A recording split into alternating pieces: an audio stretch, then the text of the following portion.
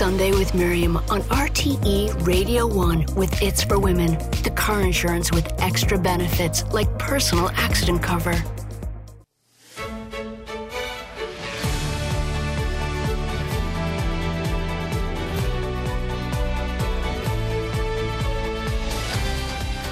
Hello there, and you're very welcome to the programme. Well, coming up in the next hour, having lost her own baby to cot death, I'll be speaking with Dr. Carmel Harrington, the Australian doctor of Irish heritage, about her recent discovery which could end the devastating loss for thousands of parents. Also this morning, best-selling author Sinead Crowley on her gripping and haunting new novel, The Belladonna Maze, and ahead of a special gala concert to celebrate Ireland's frontline healthcare workers, we'll have great music from Niamh Kavanagh and Gerald Peregrine. As always, we'd love to hear your thoughts on anything featured on the show. You can text us to 51551. You can email Miriam at rt.ie, or you can tweet at Miriam O'Cal.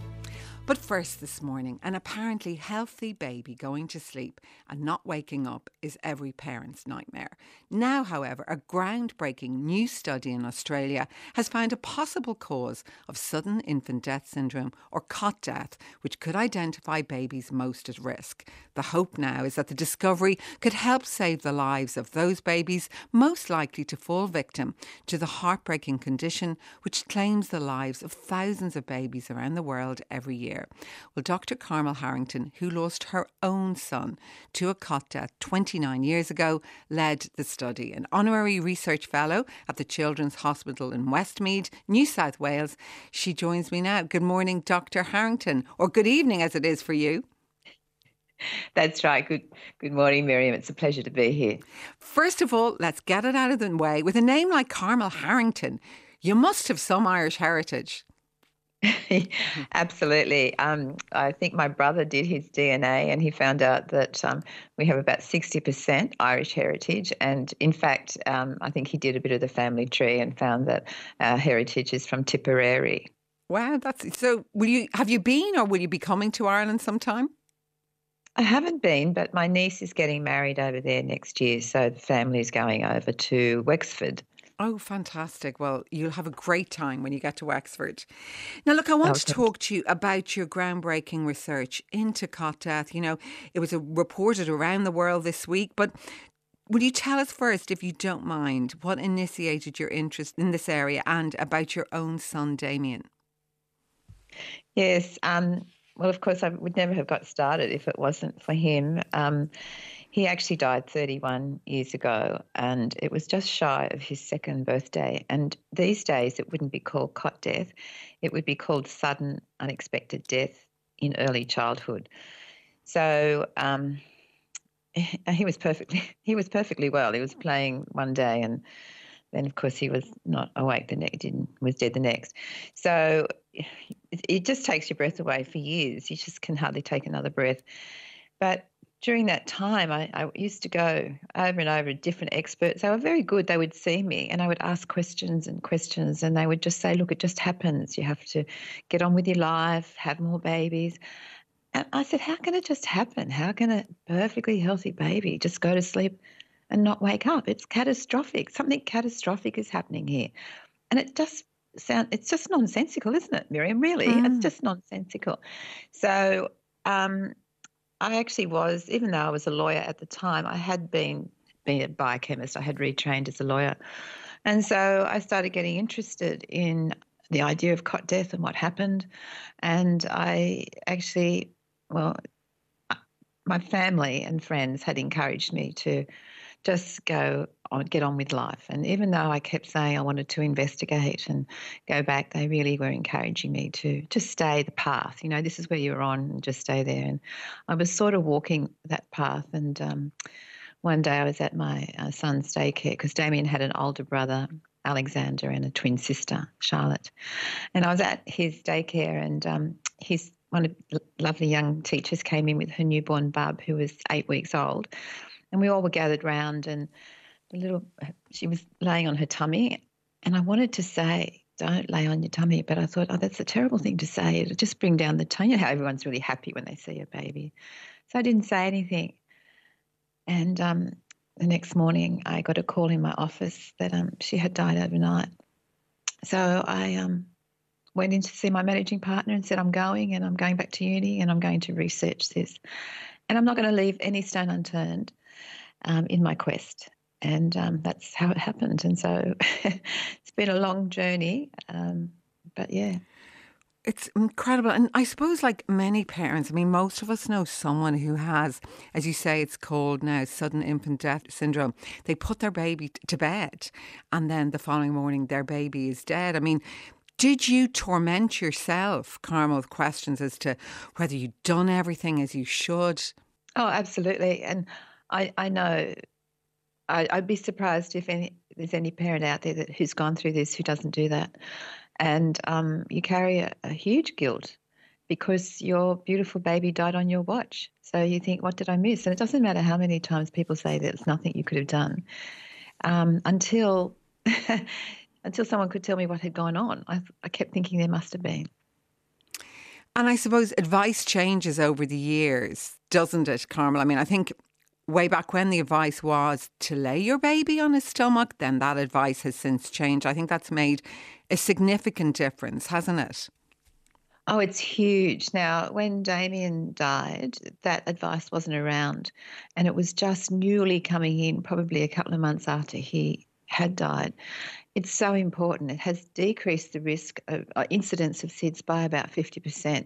So we're saving an awful lot of babies. So that advice is critical for parents to follow. And I really urge people to, if they're not well aware of them, to get that advice. It's freely available on the net and at baby health centres and things like that. But it has really it was one of the most successful public health campaigns ever, I think.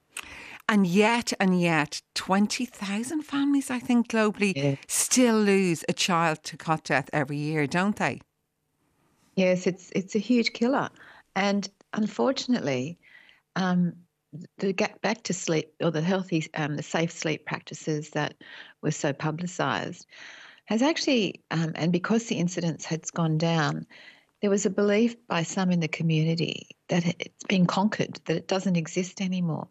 And that's sort of taken the attention of this. And one of the things about my research hitting the media, I've got so many emails and people calling out to me saying thank you. And it's just huge, the response. And it shows to me how desperate parents are for a solution to this problem. Not that we have one yet, but they are desperate. And so the problem is not conquered. It's still there.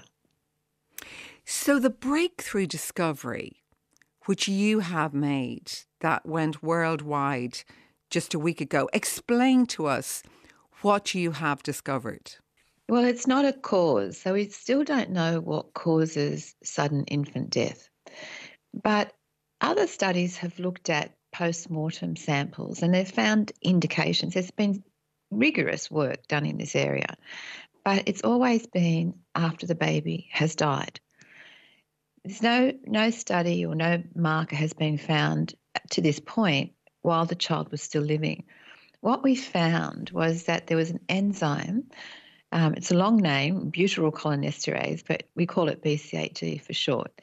We found that the level of that enzyme was lower in those children that succumbed to SIDS compared to 10 each child was matched to 10 controls, and it was lower than those compared to those children who had died or infants who had died of other causes. Now, we got that measurement in the blood spot that was taken 3 days after birth. So many countries have a newborn screening program where they take a little heel prick 2 to 3 days after birth and they store the blood spot on a filter paper. So we were able to retrieve the filter paper of these babies and test it for this enzyme. And so this is the first time we've actually had a marker to tell us that, hey, there's something going wrong with these babies and it's happening at birth. So this has opened up. So it's only a marker. We still don't know what's causing it and we don't have a cure. But what it does is open a huge possibility now. We know what system we want to look at, and we're going to examine that with, great intense detail. And I'm sure, having got this far, that in a few years' time, we will have a screening test. We will be able to identify these babies and we'll be able to offer an intervention.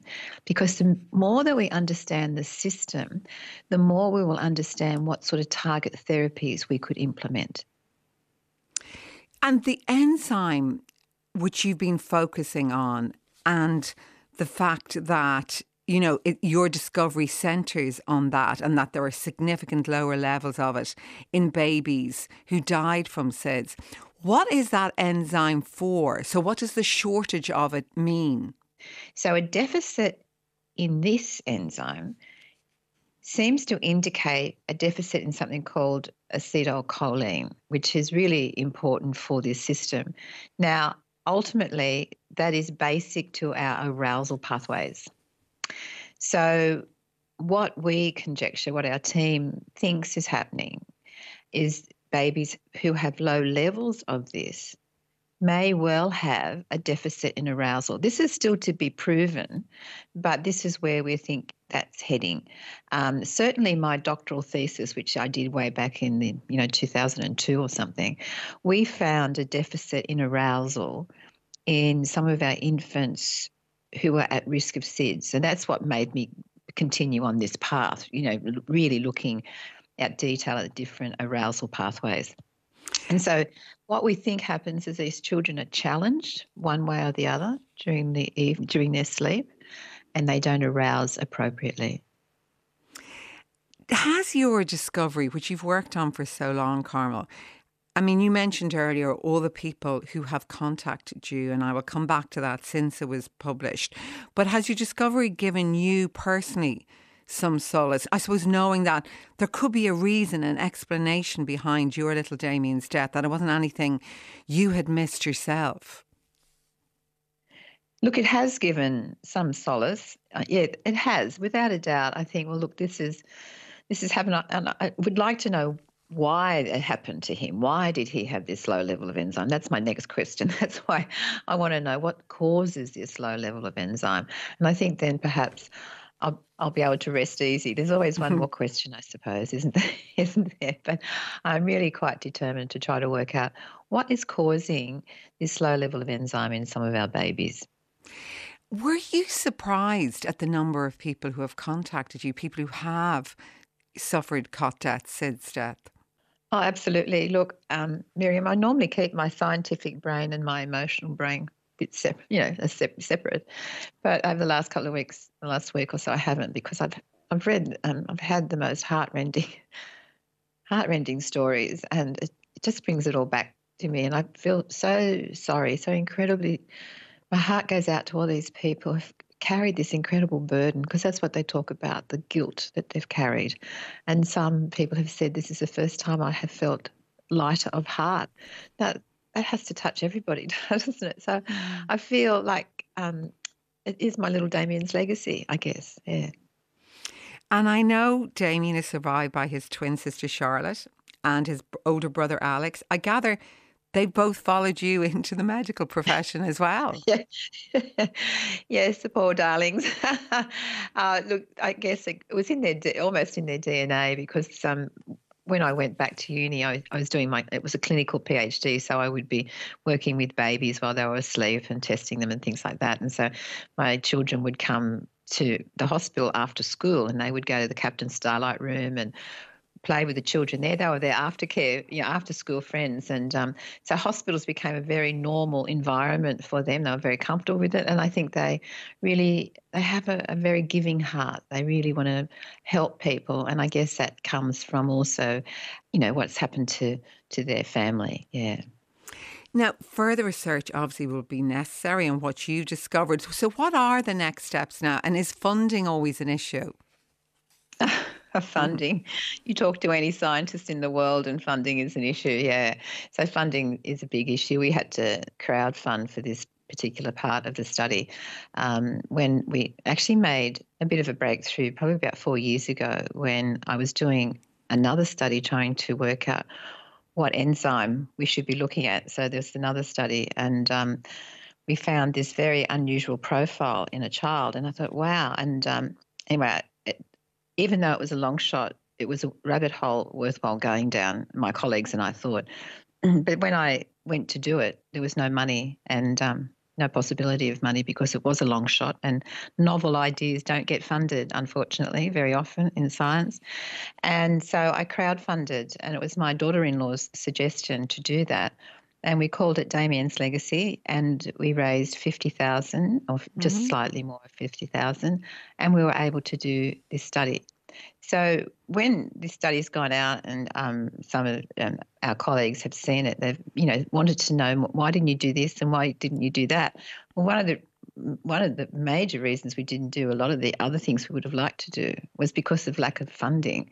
I don't get paid for what I do. So the entire time I've worked on this, I've had another job. So I've worked to one job that pays me and enough so that I can do this other work voluntarily. And a lot of people in science are like that. You devote your time because there's just not enough money. So to take it forward, though, to your question, what we actually have to understand much more about the system, which means that we have to develop better ways of looking at the peptides around it. We have to develop interventions, and we have to develop an assay that can be integrated into newborn screening. So I don't know if that's giving you an idea that there's quite a lot of money involved going forward. But if we get enough money, I think it really is only 3 to 5 years away. And I know you feel, Carmel, that, when someone suffers a cot death, it's a healthy child going to bed, and it's like a healthy child has died on your watch. I mean, when Damien died, they said things that were hurtful, but they didn't mean to say things like that. But they did, didn't they?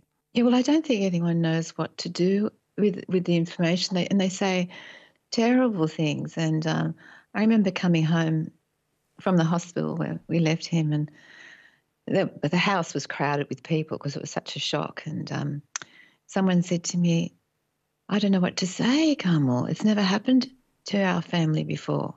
And I just remember looking at him and thought, it hasn't happened in my family either. So it's so shocking. It's shocking, isn't it, that a young, beautiful baby that has no indication of anything just dies. So people say awful things that they don't know are awful, but they stay with you forever. They stay with the parent forever. So I know nearly every parent out there who has experienced what I have holds all these things in their memory. And while your research is now going to go on, I know you still want to stress, don't you, how the advice remains, to lay babies on their back, no bulky bedding or pillows. That's still the strong advice, isn't it, Carmel? Absolutely, without a doubt. And I couldn't stress that enough. It's really, really important.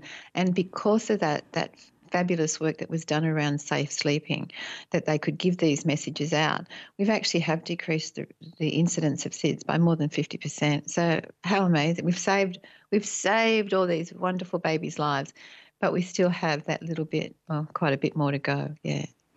And you said earlier, I suppose, that when Damien died, some of the advice you got was to put his death behind you, to get on with living. But if you had put all of that behind you, presumably your focus in last week's discovery might never have happened. Yeah, I know, it's interesting, isn't it? And I know people say that in circumstances because they want to protect you and love you, and they want your life to be what it was. But when something like this happens, you are broken. It's like Humpty Dumpty. And you can never put Humpty Dumpty back in the same way. There's always a missing part, or there's a piece hanging out. And so you're not the same. So don't try to be the same. You are a new person. You might look the same, but who you are has fundamentally changed. So take up the challenge that you want to do what you want to do. Because you just don't know what can happen. Like, it was such a long shot, Miriam, that we ever got to this point, but we did. And I think people in my circumstances, other people like me, have done the most amazing things, and actually have been able to change the world at times, haven't they? Really, out of adversity. Because my story has ended up, I'm at a point where I think, okay, I've achieved something, and that in itself is rewarding. And a lovely, tribute and memorial to your beautiful son, Damien. Look, Dr. Carmel Harrington, after your 3 decades of hard work, congratulations on your discovery. Thanks so much for chatting to me today. And I hope you have a fab time next year in Ireland at your niece's wedding in Wexford. Thank you so much. We're planning to. Sunday with Miriam on RTE Radio 1.